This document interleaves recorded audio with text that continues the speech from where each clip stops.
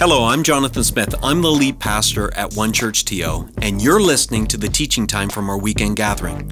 We're an imperfect community of over 70 nationalities and 5 generations who are attempting to follow and shine Jesus in the Greater Toronto Area. Our vision, it's so simple. We want to help people from all walks of life know God, love people, and in turn, impact our city for good. We've designed these weekends to be meaningful, challenging, and encouraging, and I hope that's what you get from listening.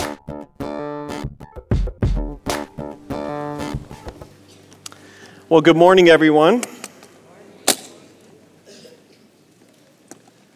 Okay.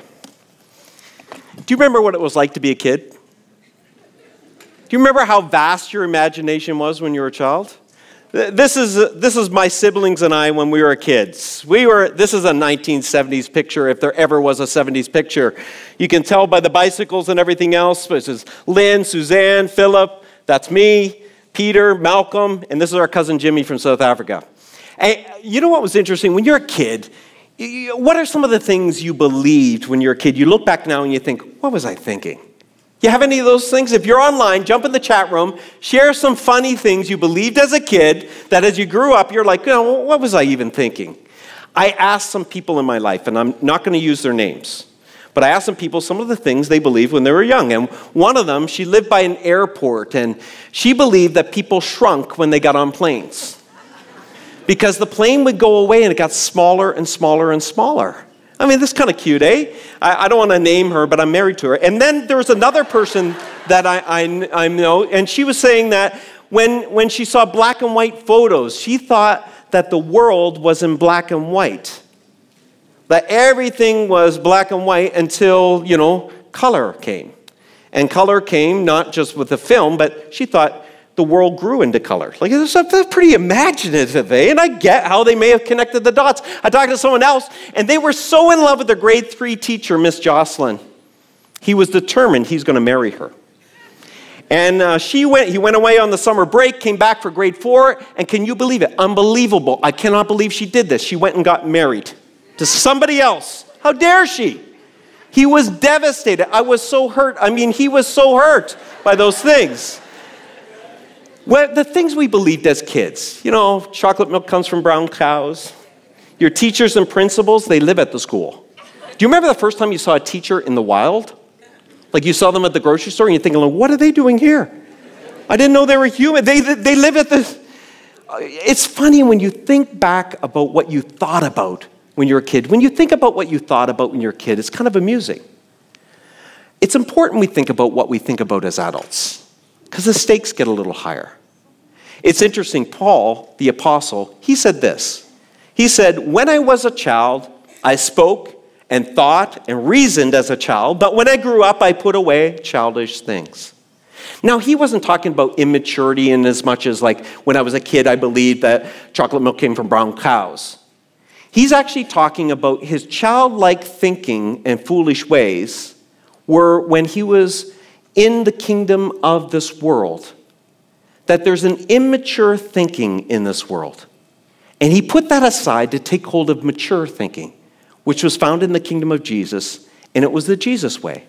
And they're not often congruent.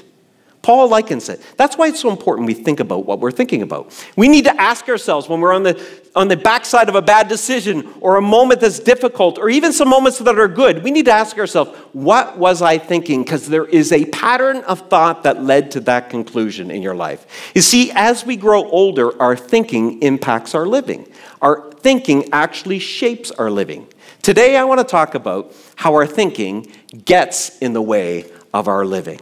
And we're going to look at a little letter written to a church in Rome where Paul writes in the first century. And we're going to, the 12th chapter, verse 1. Here's how it starts. He says, so my dear, can you say this word with me? I've missed you, family. I really have. I love this church. And if you're new to church and Jesus, you need to understand that Jesus doesn't invite us into a singular path of just following him. He invites us into a family. And family's not always easy. You got to work it out, right? You know what they say about friends and family? You can't choose your family, right? And so it is with every church family. And we do life together. and we connect and we do accountability together. We call each other out. There's all kinds of things that happen in family. Well, Paul acknowledges this. He says, so my dear family, this is my appeal to you by the mercies of God. In other words, if I hadn't experienced this mercy, I could never share it with you. Offer your bodies as a living sacrifice. I'll end my message with that. Holy and pleasing to God. Now look at this sentence. Worship like this brings your mind in line with God's. Worship like it brings your thinking in line with God's thinking. In other words, orientate yourself vertically before you head out in your horizontal world. Orientate yourself with God first, your mind, your thinking, before you head into the horizontal living of your life. I was talking to a friend this last week and hadn't talked to him in a while. His name's Don. He's 71 years old. And Don and I had a little Google Meet because he lives in a different part of another country. And Don is an interesting guy. He gets on this Google Meet and he starts right away. He's just so up. He's just like, how are you?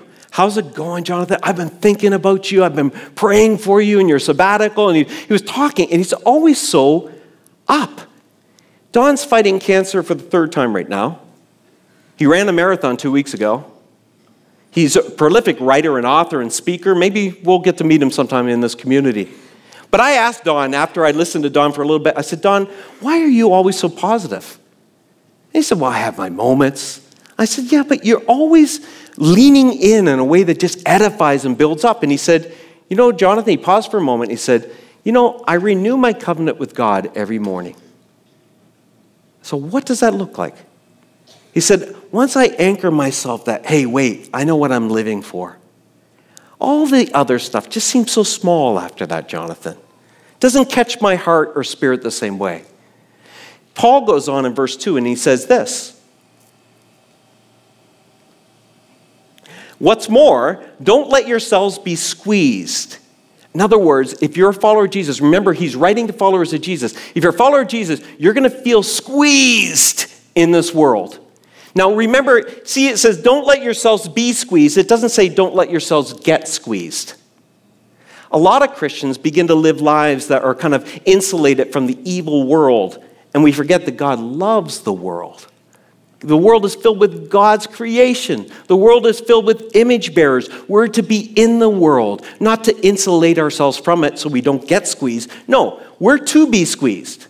We will feel the squeeze of it because we're following Jesus in a world that's following something different. So we're going to feel the squeeze, but don't let it shape you. Don't let it squeeze you into a shape dictated by the present age. Instead, be transformed. This is the end game. By the renewing of your minds, by the changing of your thinking, so that you can work out what God's will is, what is good, what is acceptable, and complete. Now, in order to understand this passage, you need to understand a little bit about the Jewish first century mindset. The key phrase in this passage is actually this present age, the present age. Paul uses it a lot in his writing to describe the age that we're actually living in. He adds an adjective in Galatians chapter 1, verse 4 to get at where he's going. He calls it this present evil age. That we're living in a present evil age. And in contrast, in the first century Jewish mindset, history was divided up into two ages. There was the present age, where it was marked by rebellion against God, corruption, and death. And there was what was called in Jewish culture the age to come, which was marked by God bringing new life to his creation, justice, joy, and peace once and for all. So there's these two ages that exist in the Jewish mindset. And for Paul, the age to come has begun with the death and resurrection of Jesus. It's already begun.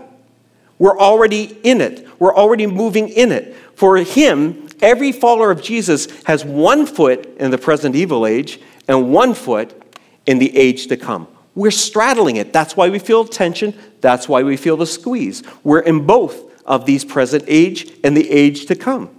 Now, the New Testament describes this as like a war, that these two ages are contending for your souls, your hearts, your minds, your attention, ultimately. Because whatever age gets most of your attention will have most of your heart, mind, and soul. So there's this war happening between what was old, the present age, and what is new, the age to come. Now, I brought something old here today. Some of you saw this when I came up. How could you not have? Now, if you're younger, do you know what this is? It's not a suitcase.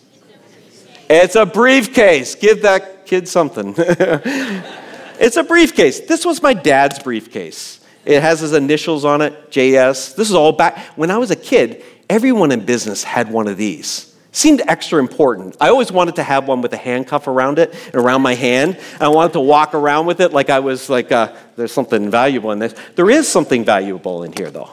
This is what I wanted to show you. Something very valuable inside this.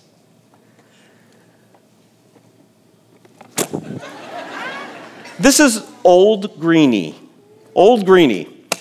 I've had Old Greenie since I was born. The first day I was born, my parents gave me Old Greenie. Now, he wasn't Old Greenie then. He was just Greenie. And he became Old Greenie when my boys got a hold of him. Now, Old Greenie was brand new. He was a vibrant green. He was clean. He had not experienced the tears and wears that were about to happen. Old Greenie has seen a lot of hard living. He's been torn apart by a dog. Yeah, I know, poor Old Greenie. He's been pulled apart by my boys.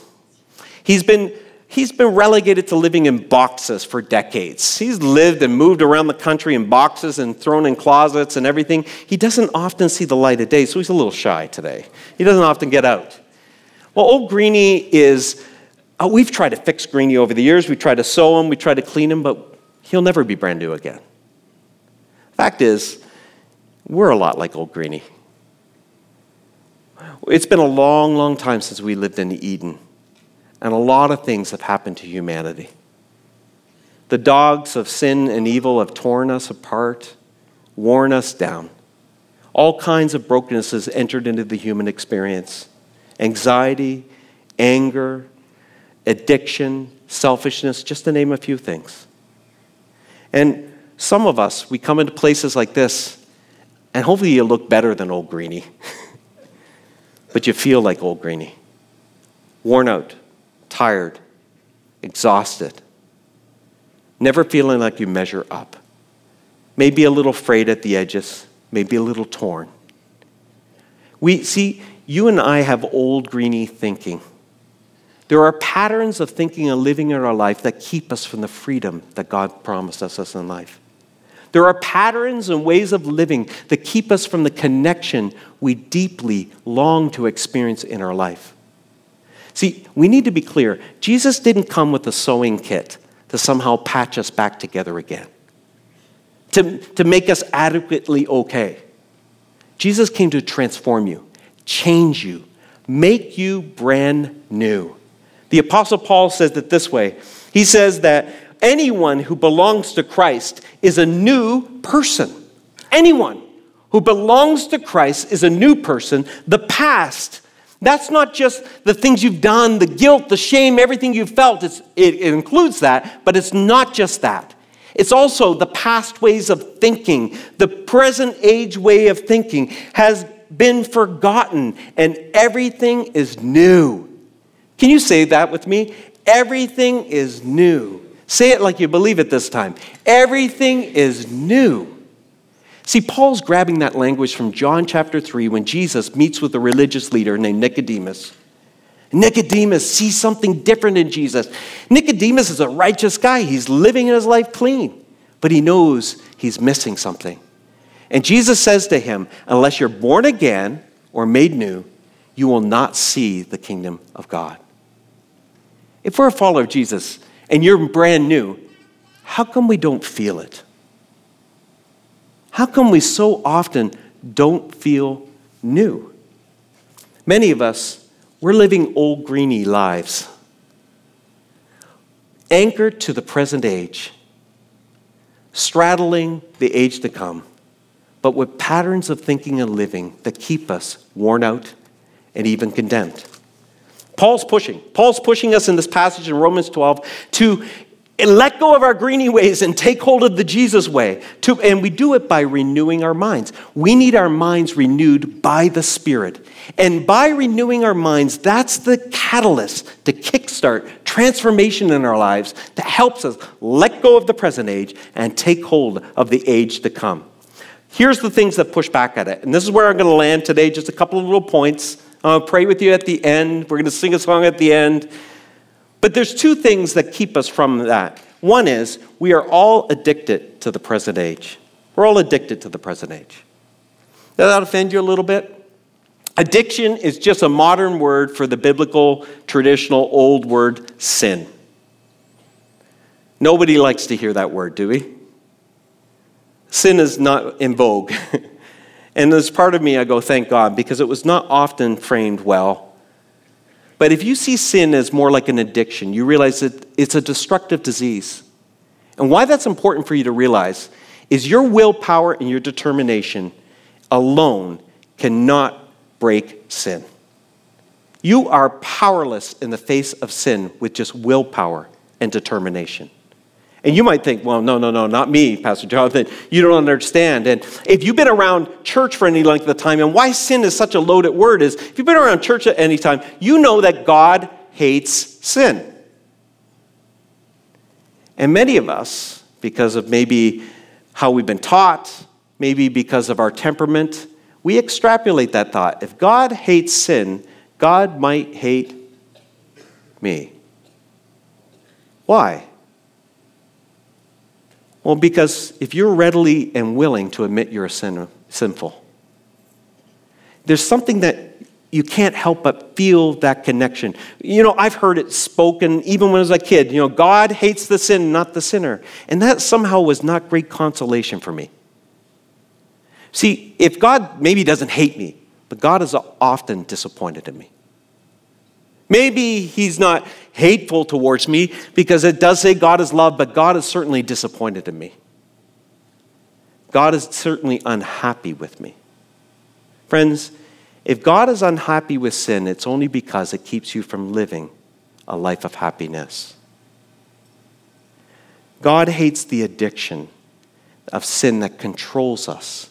It promises us comfort and joy, and it delivers that hit in a moment, in a season.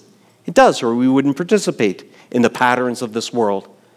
But it delivers some comfort, it delivers some joy, but in the end, it controls us. It enslaves us. We're all addicts to sin. Every one of us is. And that sin keeps us anchored to the present age and present age thinking. I don't know who needs to hear this. God's not angry at you. God feels compassion towards you. For many years, Shelley and I worked in the most socioeconomically depressed communities in Canada, two of them, one of the leading ones in this nation. And during that time, we worked with all kinds of people who had addictions. We worked with all kinds of people that had traumatic things that had happened to them, the pain they had. And we would hear their stories, friends. And we would just come home and cry. We didn't feel judgment towards them. We felt compassion towards them. Man, how could I judge them? I might be going to the same substances, doing the same things to escape the chaos that had entered my life, the trauma that I had experienced in life. How could I judge them? You know what we loved about working with those communities, though? They were humble. They knew they needed a doctor. They knew they were broken.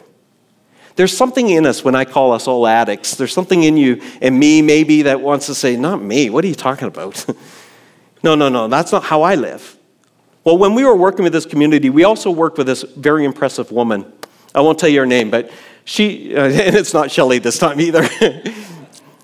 She was impressive. She was a self-made woman, smart, strong, determined, could work hard. She had been an executive, and she took early retirement to come alongside these young 20-somethings to help us plant a church in this really depressed community. And she loved that community because she had come from it, not geographically, but she had been broken, came from poverty, trauma, things had been done to her. She was someone who pulled herself out. She was a self-made woman, very impressive. And I often puzzled when I worked with her because she loved that community so much, but she was often very graceless towards them. She pulled herself out. What's wrong with them? She would never say it that way. But it kept leaking out in different ways. And that's often how it works. Herein lies the problem with tidy people. Some of us, because of privilege, some of us, because of our family backgrounds and orientations, you just had a leg up in life. And you live a tidier life, maybe a cleaner life than maybe some of the messy people around you. And sometimes you live under the illusion that maybe you're not addicted to sin. See, some addictions show immediate consequences and immediate brokenness. Some of them are hidden, and they take time to play out. Self-made people, even sometimes those heroic spiritual type people, they often use willpower and determination to manufacture freedom, and it's dangerous. There's no one better than the person's words we're reading in Scripture today, Paul. Paul called himself, he outs himself over and over. He's the chief of Pharisees. He kept the law better than anyone. He was disciplined. He was righteous. He lived a tidy life. And in Romans chapter 7, beautiful treatment. If you've been around church for a long time, you should read Romans 7. He outs himself. He says, you know what? Keeping those commands was what was killing me. I was becoming proud and self-righteous. You see, friends, there is something about people that are impressive sometimes. They're easy to admire. And this woman was we worked with. But the ego often creates an unbending, proud, and often rigid personality. And the problem is pushy and proud impulses don't often create loving people. They create controlling people. People that need to be in control. People that need to have things under their control. And Jesus warns these type of people because it's harder for us to see our illness. It's not as prevalent to the people around us, and it's certainly hidden to us. And he warns these people because there's a group of people in the Gospels, they're called the Pharisees, the religious leaders, that really embody this mentality, and you see a pattern in their living. They'd often reduce the gospel to some moral issue of which they didn't struggle with. Some moral issue that they were triumphant or superior over others with. And that's what the ego does. It always demands the moral high ground. A Franciscan monk, Richard Rohr, he wrote about it this way. He said, for example, celibate priests focusing on birth control and abortion as a core evil. Heterosexuals seeing gay marriage as the ultimate threat to society. Liberals invested in some political correctness while living lives separate from the actual suffering in the world. Bible thumpers, ignoring most of the Bible when it asks them to change and turn the other cheek. A nation of immigrants being anti-immigrant. There's something in us, friends, all of us, the tidy ones and the messy ones. We are addicted to the present age. And it's in me, it's in you. That's why you need to think about what you're thinking about. Follow your thoughts, and you'll see where your heart is. Follow your heart, and you'll understand where your loyalty lies. Here's the thing. The ego hates more than anything else is to humble itself and change. And we're addicted to the present age. And for some of us, it's obvious, and some of us, it's not. And that leads to a place of where one author calls it, we're all infected then, because we're addicted, to stinking thinking. Do you have some stinking thinking? You sure do. I do. What is your stinking thinking? Now, I could tell you all my stinking thinking, but it's none of your business. But it should be someone's business. There's a reason why throughout my ministry I've seen counselors. There's a reason why I have a few trusted friends I could tell anything to. Why? Because what hides in the darkness will always grow. What's pulled into the light dies. But I did ask my wife, Shelley, what are some stinking thinking patterns she's seen in my life that have been destructive? And she came up with them a little too quickly. You know what I mean? Like it was right there on the tip of her tongue, and I thought, like, wow, I wish you had just pulled back or maybe even puzzled a little bit. Like, oh, Jonathan, it's really hard to know, you know. But no, she was right away. And she was true. She was right. Some of my stinking thinking has been an addiction to pleasing people. And as a leader, it's such a dangerous addiction to have. If you didn't like me, the harder I worked to win you over. That brought more pain into my life than I'm willing to admit. That stinking thinking, anchored to the present age, kept me from living a lot of the freedom that God would want for me to have personally. I don't know if you have that stinking thinking problem. Another stinking thinking problem for me was the way I saw work.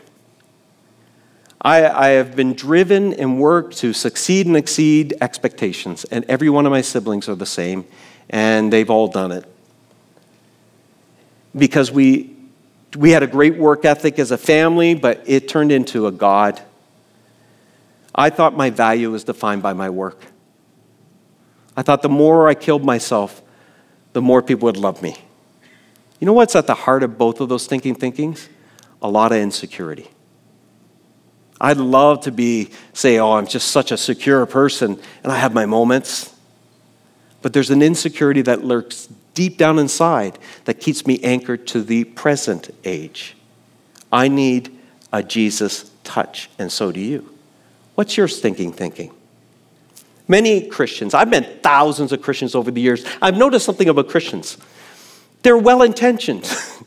They're often very sincere until you get to areas of money and power and control, till you get to areas of pleasure and security, and then they tend to be like everybody else in the world.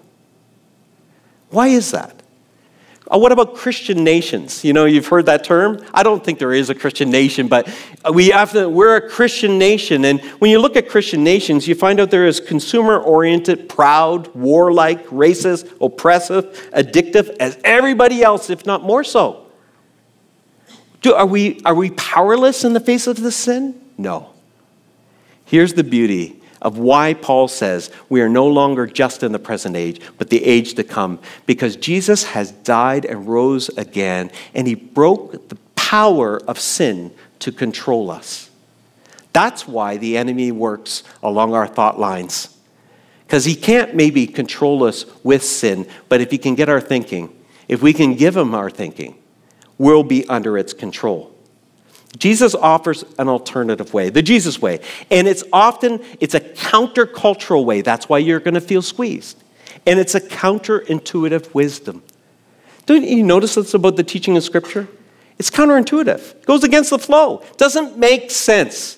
In Jesus' kingdom, nothing gets wasted. You suffer to get well. You surrender to win. You die to live. You give it away to keep it.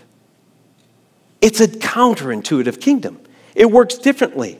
How do you access this? If you're new, if you don't know Jesus, how do you access this kingdom? If you do know Jesus, but you're so anchored to this present age, how do you get that freedom from it? The same way those addicts did that Shelley and I worked with a long time ago. By admitting it. By humbling yourself. The great theologian N.T. Wright, he said it this way. He said, God seems to have hidden holiness and wholeness in a secret place where only the humble can find it. That's how we access it. We humble ourselves. For Paul, he says it in the first verse of Romans chapter 12. He's saying that it begins by offering your whole self, humbly laying down your life as a living sacrifice. And he means mind, body, spirit, everything, laying it down on an altar and sacrificing it to Jesus. In other words, we become alive as we lay our life down. We become free, and when we lay our ego down at the feet of Jesus. So I'm going to give you an opportunity to do that. We're going to sing a song, and actually, I've asked our music team to sing it. Every message in this series in the month of August, I've picked a song that means a lot to me. And today, they're going to sing a song that means a lot to me.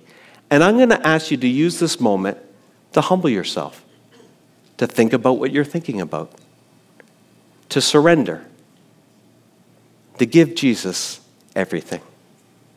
This song was written in 1922. It was written by a young lady. And she had read this pamphlet about the transforming power of Jesus, and it caused her to write this song in minutes. I'll give you an excerpt from this pamphlet. She wrote, this is what she read. If the Sun of righteousness has risen upon your hearts, there is an ocean of grace and love and power lying all around us. Do you feel that? You're swimming in an ocean of grace and power and love. Turn full your soul's vision to Jesus and look at him, and a strange dimness will come over all that is apart from him. This song was originally called A Heaven's Vision. You might know it as Turn Your Eyes Upon Jesus.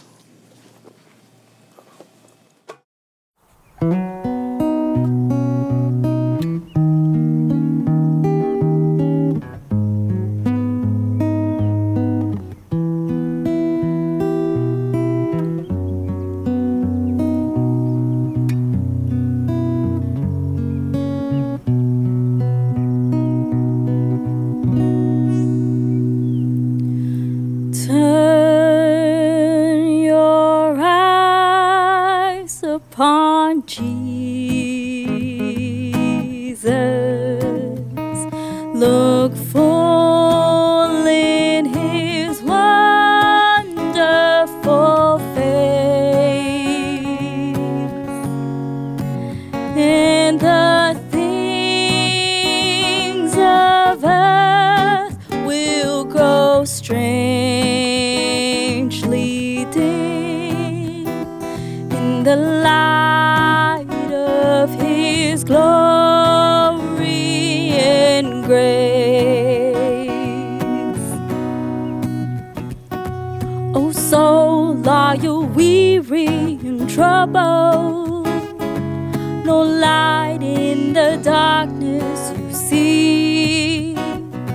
There's a light at the look of the Savior, and life more abundant and free. Oh, turn your eyes upon Jesus. Look full in his wonderful face, and the things of earth will grow strangely dim in the light of his glory and grace.